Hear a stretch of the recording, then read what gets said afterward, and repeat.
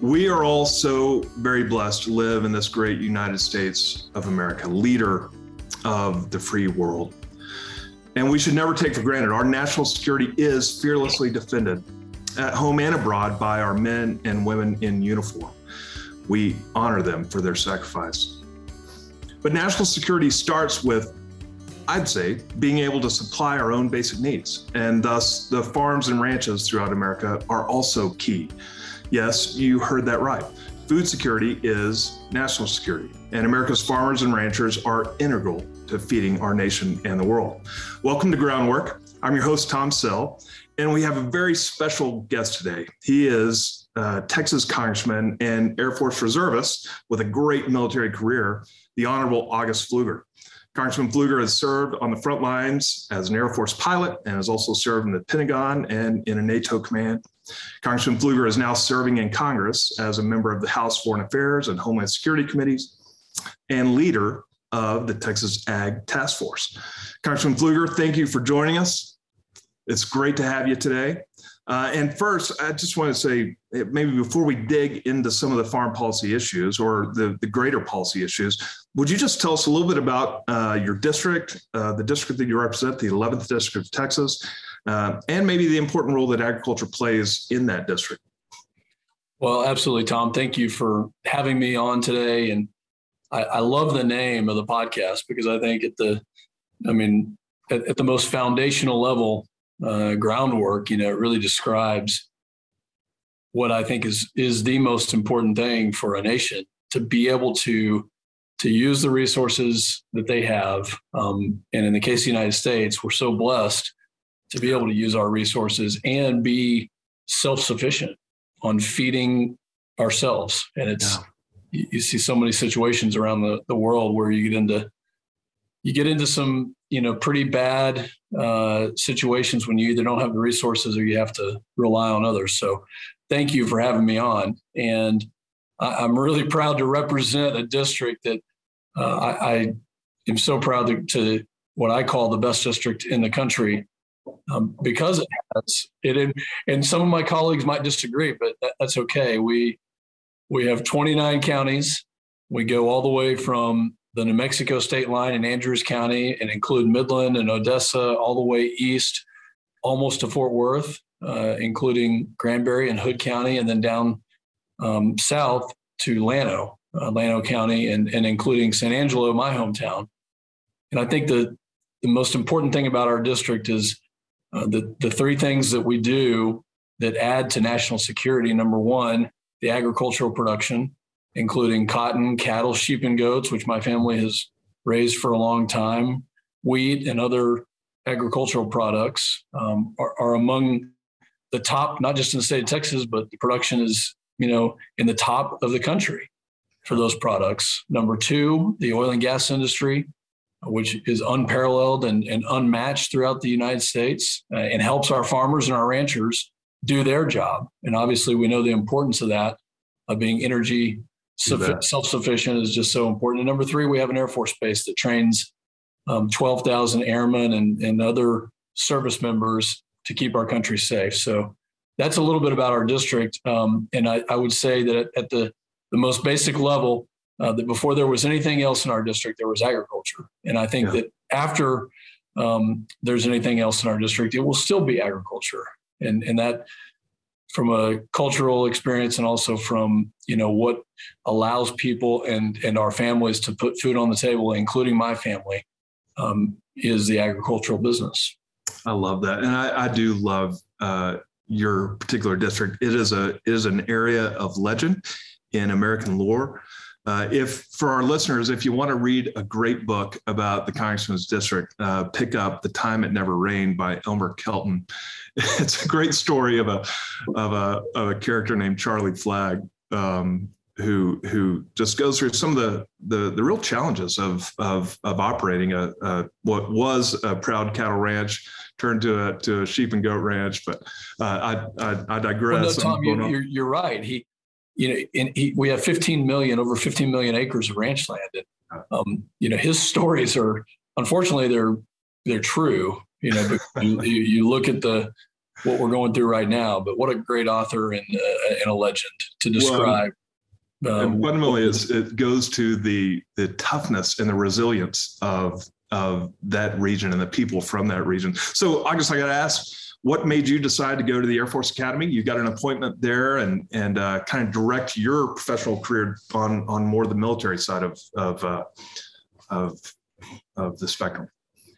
I think as you look at I mentioned the culture of our district, and that culture, to be specific, is hardworking families that don't want anything handed out to them, that want to do a good job and raise their families in a way that they teach them accountability and service before self. And so I, like many others, learned from the generation above me. My grandfather, actually two grandfathers that served during World War II, and just listening to their stories. And they were in the ranching business and were part of the culture of just working hard, but they had also served in the military. And so I think it was something that was ingrained in me early on. And then the little desire to fly, to fly in a fast jet.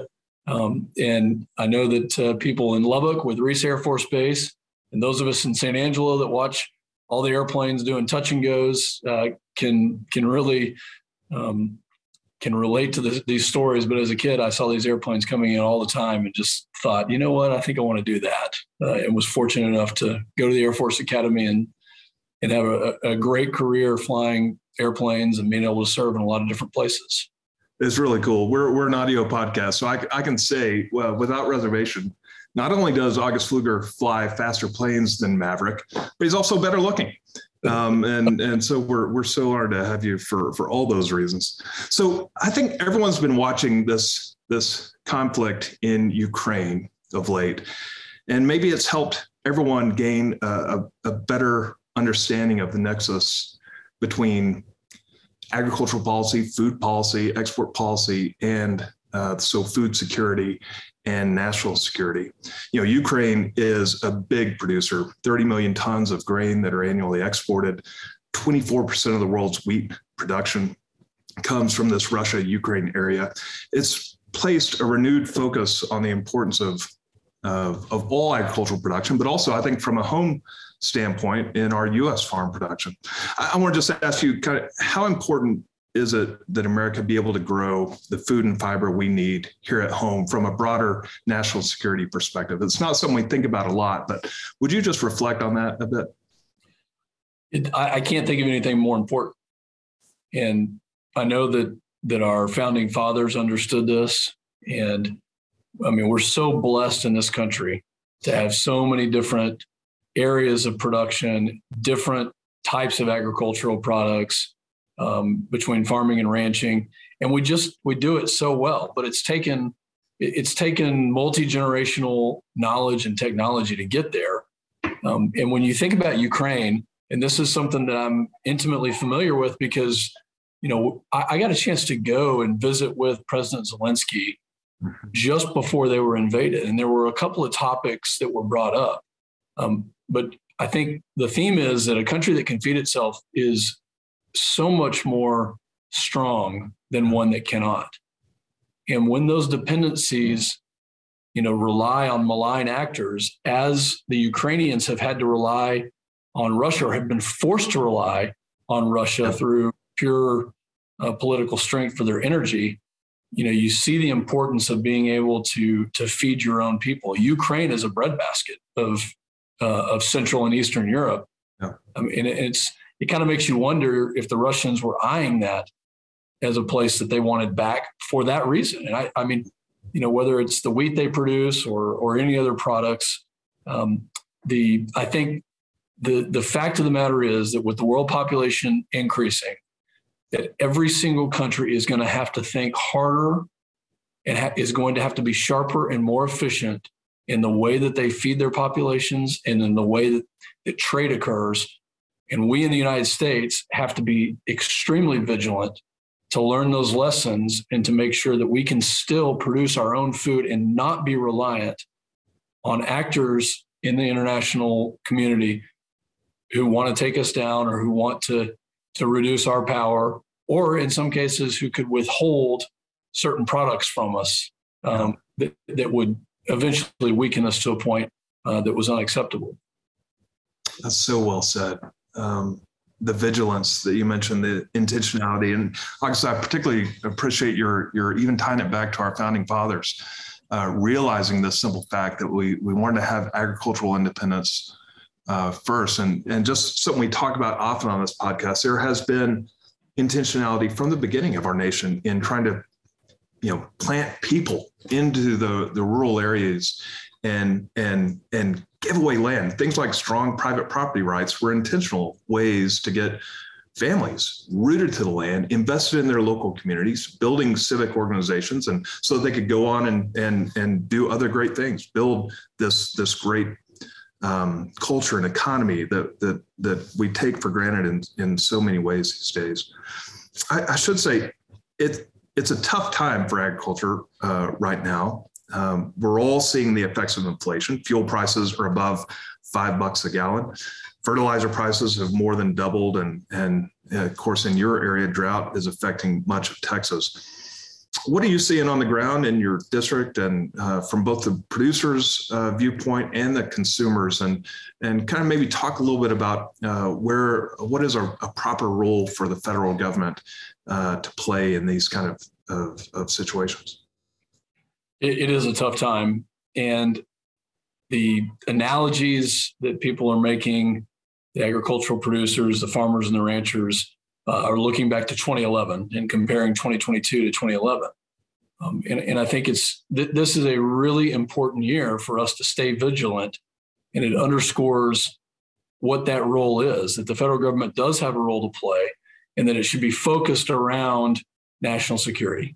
So the policies that we enact should focus on providing a strong foundation and a safety net to make sure that it's not just the year-to-year production and the year-to-year crops that we are growing and the livestock that we're raising. That's obviously very, very important, and I'm sure we'll get into those specifics here.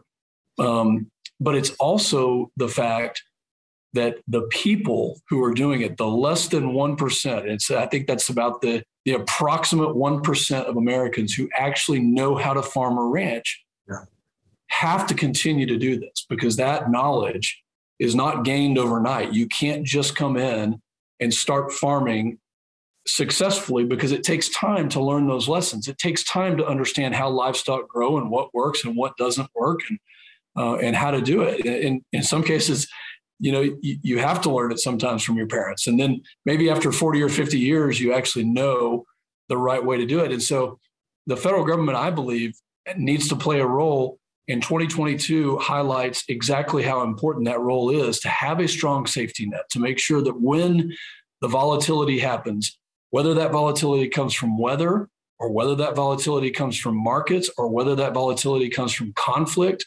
across the ocean in a place like Ukraine, things that we can't control, the federal government needs to make sure that the farmers and ranchers are still able year in and year out to produce our own needs. And that is the bottom line. This is a national security issue that when those grocery store shelves were empty at the beginning of the pandemic, imagine if that persisted. That was a minor supply chain glitch. But imagine if that persisted because we actually don't have the products. We can't get to that point. And so the federal government, in a national security mindset, needs to make sure that that foundation is there and that we have a strong safety net. This isn't a handout, quite the opposite. This is a hand up for those that are helping produce and grow and raise the products that can feed our country and can help us supply the needs of our partners and allies who don't have the resources that we're blessed to have. That's a great point. There's a big diplomatic element to our strong domestic foreign policy as well. And I'm so glad, obviously, you mentioned the safety net. Obviously, the Farm Bill or the kind of the farm safety net is often under attack from organizations from both the right and the left, like the American Enterprise Institute or the Heritage Foundation at times, along with maybe from the left, like the Environmental Working Group. Spend an inordinate amount of time, really kind of make their living in some ways as think tanks trying to skewer foreign policy. The Farm Bill is coming up for reauthorization next year in 2023. The district you represent is the third largest agriculture district in the state, one of the largest in the country. Bringing that to the table, what are some of the issues that you're looking at, or some things that you think we should concentrate on coming into this next Farm Bill? Well, I think, again, 2022 is a good year to look at, very similar to 2011. And I'll start by saying that the volatility that I just previously talked about, you can't predict it in all cases. And that's the unpredictability of agriculture is the reason that we have a Farm Bill. And yes, it can always be better. And a huge kudos to my predecessor, Chairman Conaway, because he worked in a bipartisan manner, but he worked in a way that was conservative, that conservatives could get on board with. And obviously, there are fiscal concerns, not just with this, but with every aspect of government. But I think the priorities that I'm focused on right now, number one, instead of having an ad hoc program and an ad hoc process for things like the Hurricane Indemnity Program, or commonly kind of known and referred to as WIP Plus, when we get into either the hurricane season or for our area that really affects West Texas and the drought-stricken area that is happening right now currently, WIP Plus, those are programs that we need to really consider cutting down on the bureaucratic red tape that we have to go through each year, and maybe making it more of a permanent aspect of the Farm Bill. So I think, first and foremost, that's something that we're going to be looking at. And crop insurance will remain a priority, but let's look at, maybe the price loss coverage and the agricultural risk coverage and how we can make those better. And I think, when you start looking at the technical details of this, on the safety net side of it, we can always be more efficient. But there's a lot of producers out there, my family included right now, who are having to sell livestock, farmers that aren't planning because the drought is so bad. These are really serious issues that it doesn't take more than a couple of years of the volatility, regardless of where it comes from, to put somebody out of business where they don't have the ability to grow. That is a national security issue. When you look at a Farm Bill, I hope that we can all look at this as a national security issue. And now is the time to look at it based on the lessons we've learned in Ukraine with conflict, based on the lessons that we're learning through a drought right now, knowing that it's very difficult what that 1% of the population does to farm and ranch and provide food for every single American, because every American eats, and we need to keep that in mind. 3 times a day, hopefully. You covered so many great things there, Congressman. One, the Farm Bill does bring together a lot of diverse interests. And you mentioned the leadership of your predecessor, Mike Conaway, both conservative leadership, but also very compassionate leadership, knowing that the effect of this Farm Bill affects even the food prices that everyone pays, the programs that we have designed to give people a hand up when they find themselves in trouble, not even to be able to meet their own needs from day to day.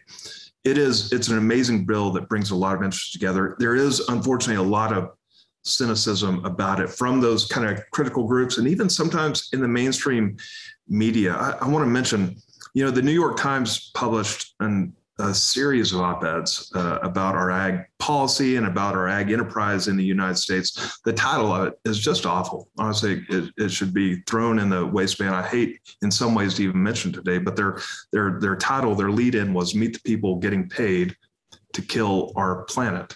Obviously, had a very strong environmental bent, but nothing could be further from the truth. The video, it's a prime example of the educational disconnect that we talk about a lot on this Groundwork podcast. Many members of Congress do, in fact, represent districts without a large farming presence. You deal with them on a day-to-day basis. I guess the question I want to get to is, what do you think we can all do better to help educate kind of the non-agricultural, the non-producing public, the vast 99% or greater than 99% that don't really have any practical expertise on the farm or experience on the farm? What can we do to better educate that crowd about the particular challenges? The fact that it's not as simple as just going out and throwing out seed. There is science, there's engineering, there's art involved in agriculture. How do we do a better job of telling that story? Well, it's difficult when you see a headline like that.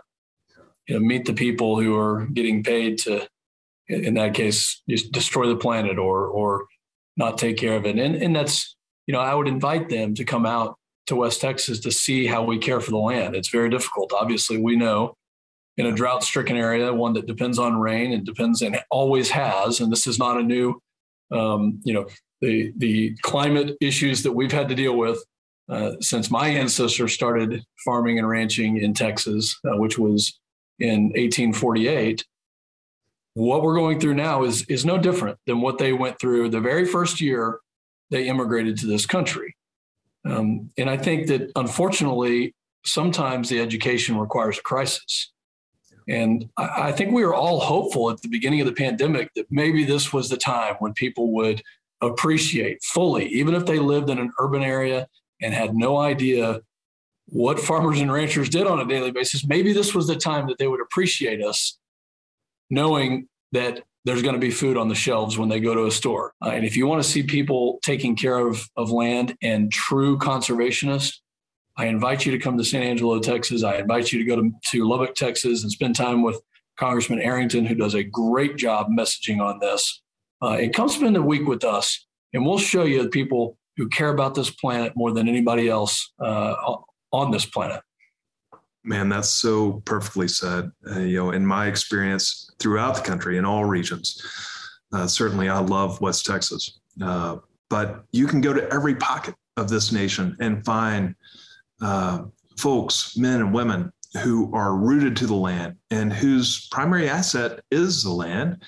And so they naturally have an incentive to take care of it, to pass it on from one generation to the next better than it was passed. That's right. Then that is the ethic that I know that we're all familiar with in rural America. And I appreciate your invitation to get people out, because there really is no better way. We need to get people out. Well, and Tom, you've done this, and you've been a big part of it when we brought the Western Caucus, not only to Lubbock and the surrounding areas, and we're able to see agricultural production there, but also into Midland and able to see the nexus of energy. So thank you for your work in educating people from Minnesota and Iowa and California and all over the United States, Washington. So you've done a great job with that. And I mentioned Congressman Arrington.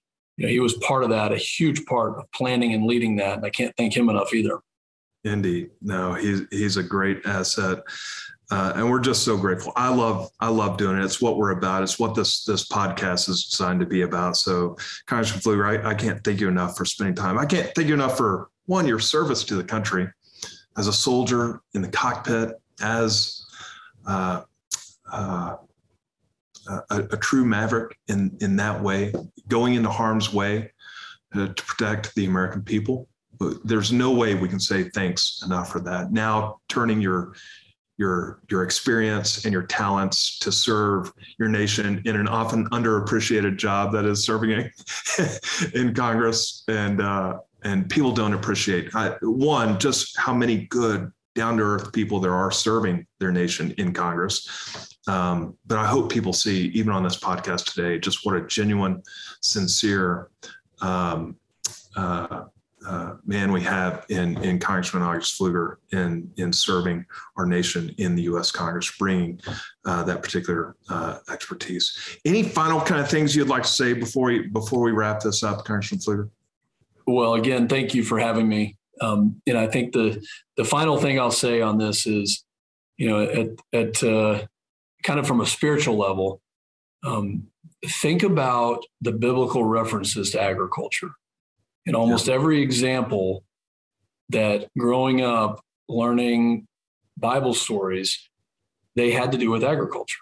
Yeah. The example of growing crops and how to take care of them had, it was such an important piece of telling the story, through that kind of perspective, because people could see that. You could see, and everyone participated in agriculture years ago.